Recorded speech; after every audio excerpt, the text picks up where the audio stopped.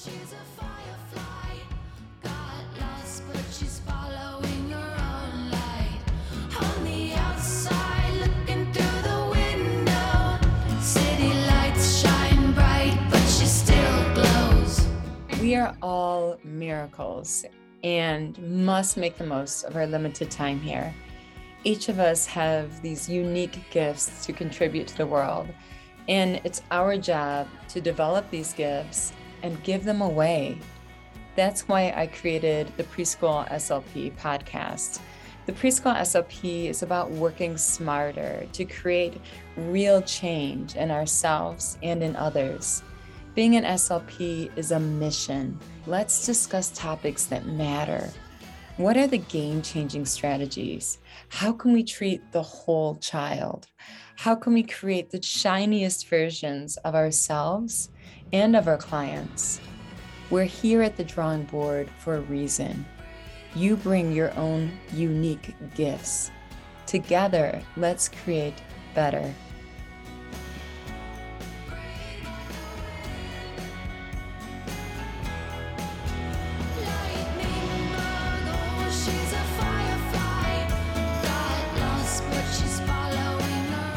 If you work with children with developmental language delay, this is an episode you can't miss. I'm going to share my number one most effective strategy in working with children with developmental language delay. But before we begin and dive into the intervention, let's go into a little bit of background. We talked about last week the number one indicator of whether or not a child has a developmental language delay. And what you're going to see at the preschool level is a lack of complex sentences. What you're going to see at the school age level is difficulty telling narratives. So these two skills that children break down in at the preschool or school age level, the reason for that is because they require strong verbal working memory. And a hallmark of developmental language delay is a poor verbal working memory. Just a bit of review. A verbal working memory is 4 components. 1, the ability to process speech into meaningful units. 2, the ability to hold on to those units and remember them. 3, the ability to sequence and manipulate them in the correct order. And 4, the ability to express it.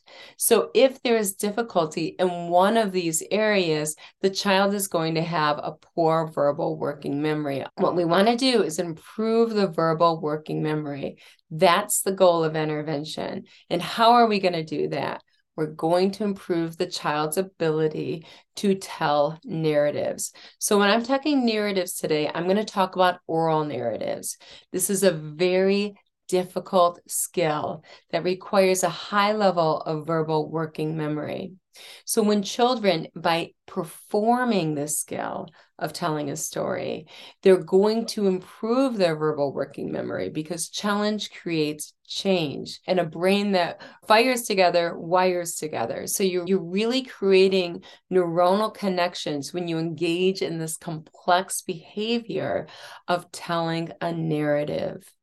So we're going to talk about how we can help these children with developmental language delay improve their oral narrative skills, in which I share today, a little bit later, my number one most effective strategy. But before we begin, let's talk about narratives, because there's 2 types of narratives.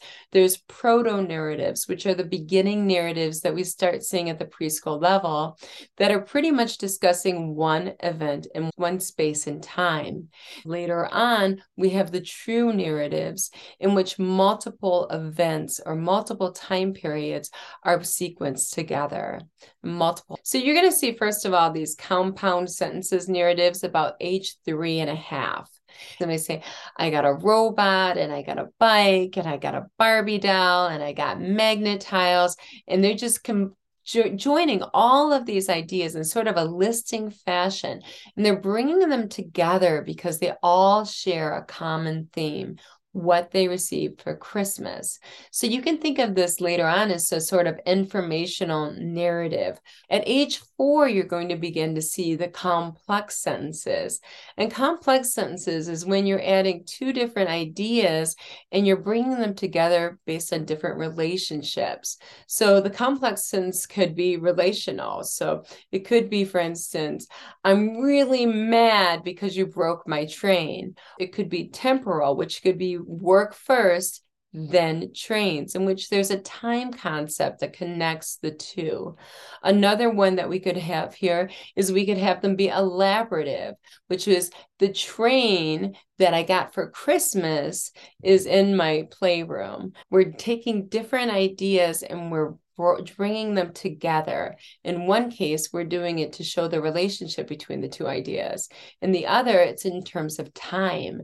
And on the third one, it's to distinguish what we're talking about, or who we're talking about, or when we're talking about it, or where we're talking about it, to specify it through elaboration. So you're taking different ideas and you're pulling them together with these clauses. Now, what that takes is a great deal of working memory. So you have idea A and you could have idea Z, and you're going to bring them together, two separate ideas, and connect them in an organized manner. So this is a heavy verbal working memory task. At school age, they become a little bit more complex because there's multiple events involved to sequence. So I have 3 separate actions that I'm putting in order. Or I can talk about an event and what was the antecedent to the event, and what was the behavior that resulted from the event, and what was the consequence. Or I could go into the story grammar and I could have all of the elements of the story and add more and more elements as the child becomes more and more advanced. And what happens as children get older is that cycle repeats over and over again, in which there's more stories that layer on one after the next. That is going to be a higher level narrative in which you have multiple events that are sequenced together in an organized manner with sufficient detail, with word choice, with grammatical and syntactical accuracy. So what we're getting to is something that's very challenging.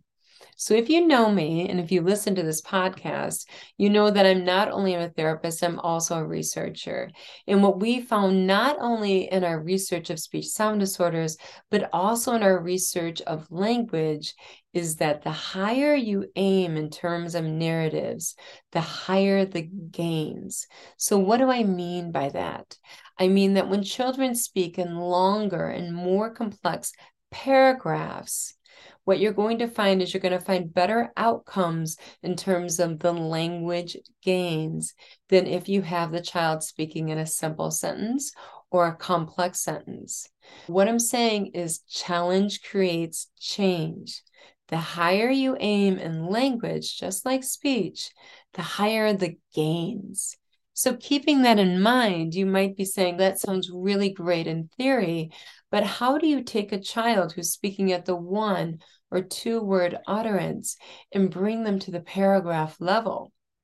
And I'm going to tell you, it's the same formula that we use for speech sound disorders. We're going to use a most to least prompting hierarchy in which you take that toolbox and you empty it out and you use every tool available to provide a scaffold in which the child is able to tell the longest and most complex story possible with your assistance. And then what you're going to do is remove your tools one by one, always ensuring that the child's at an 80% accuracy level. I know this sounds familiar because you've heard of this before. We are using intervention strategies that simply are tried and true across disciplines that are highly effective and really work. So I'm going to talk a little bit about my greatest strategy when it comes to language in a moment. But what we're talking about here is aiming high and working on narratives. So that is going to be our treatment target for children at the preschool level. And the way we're going to get there is we're going to give them a maximum level of support by giving them every tool in our toolbox. And then we're going to pull away the tools and the scaffolds with success. And then the child's going to independently stand on their own, kind of like the Eiffel Tower with the scaffolds removed, and they're going to shine. So how are we going to accomplish this? We're going to talk about the McGurk effect. So this is the final part of the episode. I saved the best for last. The McGurk effect is you and I, when we process language, we don't just hear sounds through our ears, we also see the sounds through our eyes. So we read the lips of the person that is talking at the same time while we're hearing what they're saying. So if you're neurotypical, there's this 50-50 blend in which you're processing speech through your eyes and looking at how the mouth is moving. At the same time, you're hearing the sounds. And the McGurk effect is if I was to talk and you were to see my mouth do different movements, you would think that I was saying something different. So for instance, if I said go, and you heard a recording of me saying go, but my lips were pursed together, you would probably say, she said bow. That's what I heard, because you're using both your eyes and your ears to process language. That's known as the McGurk effect. What the research indicates, for instance, is children with autism, they don't use the McGurk effect. And that's because they more slowly process the auditory. So there's not a match in which they're processing visual and auditory at the very same time. They're processing the visual before the auditory. So it's kind of like a poorly dubbed foreign film in which the lips are not matching up to what they hear in the sound. It's not well dubbed. So what we're going to do is we're going to make a well-dubbed film. And I write about this in my book, how we can create the McGurk effect. But there's 4 strategies I'm going to talk about. Number 1, we're going to slow the speech, and we're also going to slow the movements so that they move in concert with one another. Secondly, we're going to play charades. Now, this is very important. If you think about the gestures we make with our bodies, and you actually do it maybe in your spare time when you're in the car, make these gestures, what you're going to find is a lot of the gestures mimic what the tongue and the mouth are doing to create sounds. So for instance, if I was to say, come here, you could see my tongue is pulling back as my hand waves back. There's so many other gestures.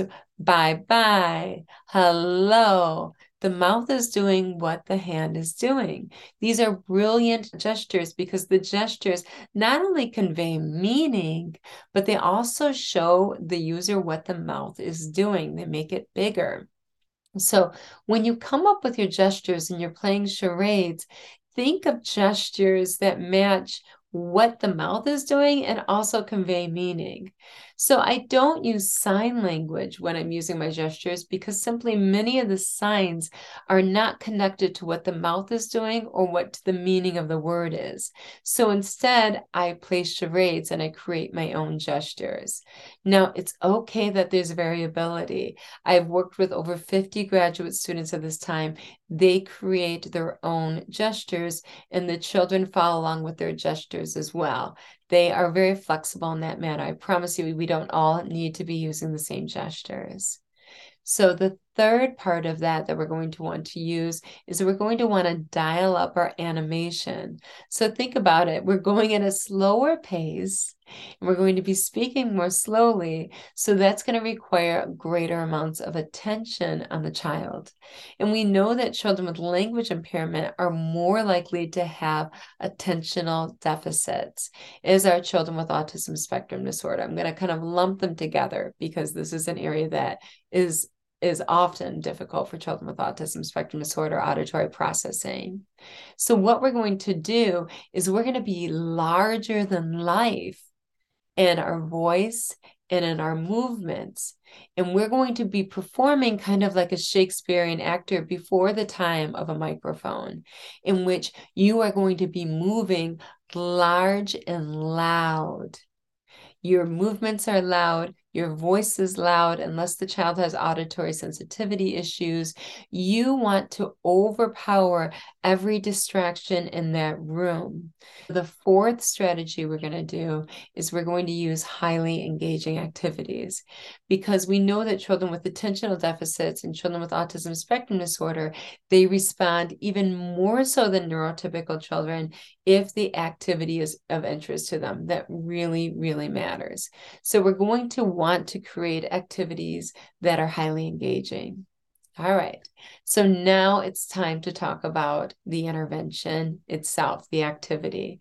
You don't need to be J.K. Rowling when it comes to creating a narrative. It doesn't have to be a fantasy with great imagination. In fact, the research indicates that a simple how to do something, a narrative, is just as effective as a fantasy narrative that involves fantasy characters. You're going to get the same language and literacy outcomes. You don't need to be J.K. Rowling at a table in the kitchen in front of a candle making up incredible narratives. That's not the case. The magic's going to happen in your ability to engage the child throughout the narrative and to pull back your scaffolds so the child can take on the lead and pass the baton to the child so the child can be the teacher.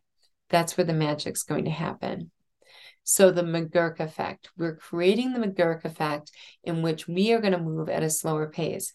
I'm going to give an example here, and you're going to hear it if you're listening to the podcast. But when you're listening to the podcast, I want you to imagine what type of cues you would use with your body as you pair this movement activity. So I'm going to tell you 4 steps to the movement activity. I'm going to tell you that first, we're going to pick a toy. Next, we're going to cross a bridge. Then we're going to throw the toy in the box. And lastly, we're going to check the checklist. Now, this is how I'm going to do it in a McGurk fashion. When I do it, I want you to think of, if you're on a podcast or even if you're at home, I want you to move in your way. There's no right way to move. And the children are going to buy into it if you buy into it. If you're doing these gestures and charades and you're not feeling it, the children are going to pick that up and they're not going to feel it and buy into it either. So I encourage you to create your own that are meaningful to you, and the children will follow you. You be the Pied Piper. Okay, this is your show. So I'm going to show you the rate at which I do them very slowly with the children right now. This is the McGurk effect in action. Okay, here it goes. Okay, first, pick a toy. Next, cross the bridge. Stick your tongue out. Then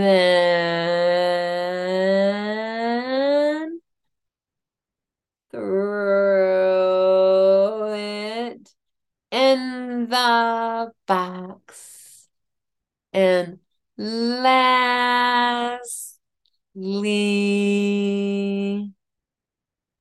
check the checklist, because that's how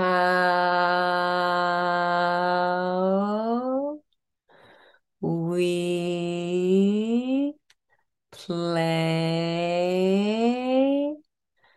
the game. So you saw how slowly I did that. And I hope you were thinking in your mind, how would I use these charades and cues when I'm working with a child? And these are very important. I've created the McGurk effect because the auditory is matching the visual.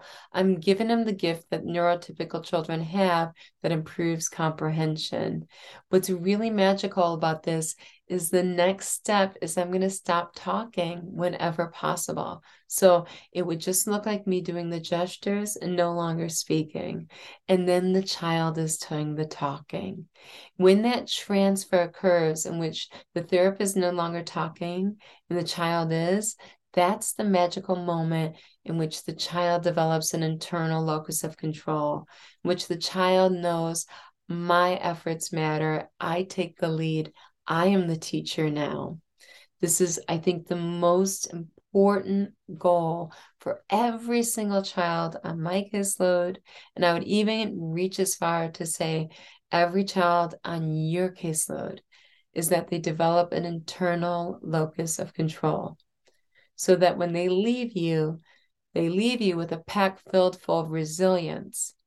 And they know that the mountains that are ahead of them, they can traverse those mountains.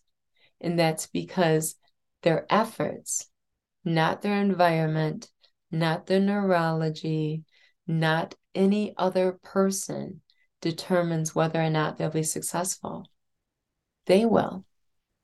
They're in control. So that is, I think, the most important goal with every single child that we work with is self-efficacy. And that's what's going to happen when we stop talking. And we're only able to stop talking because of the maximum level of cueing that we're provided non-verbally. That is my most effective strategy for improving narratives. So in closing, if you want to join me and make the world a better place by changing one child's life at a time, the focus needs to be on self-efficacy in every single thing that you do. And I'm really proud to say that in my book, Speech Sound Disorders, that's the name of the game, is that the child takes the lead as the teacher, and that we fill that backpack for the children we work with full of resilience so that they can climb the multiple mountains that lie ahead of them in the years to come. So check out my book for your Christmas present if you don't have it yet. You are going to love it. It has over 100 digital clips of actual therapy, and it's full of downloads that you can use in therapy tomorrow. Also, if you have not checked out the Sparkle in School membership, you are going to love it. It is so good. It's all about developing self-efficacy in the activities. They're extremely educationally rich. And the second part of the year, which we're getting into, is really focused on building oral narratives. So if oral narratives, and you have a lot of children with developmental language delay on your caseload, you're really going to want to jump in about right now. So thank you so much for joining me today. And I want you to roll up your sleeves and make the world a better place, one child at a time. You are always first.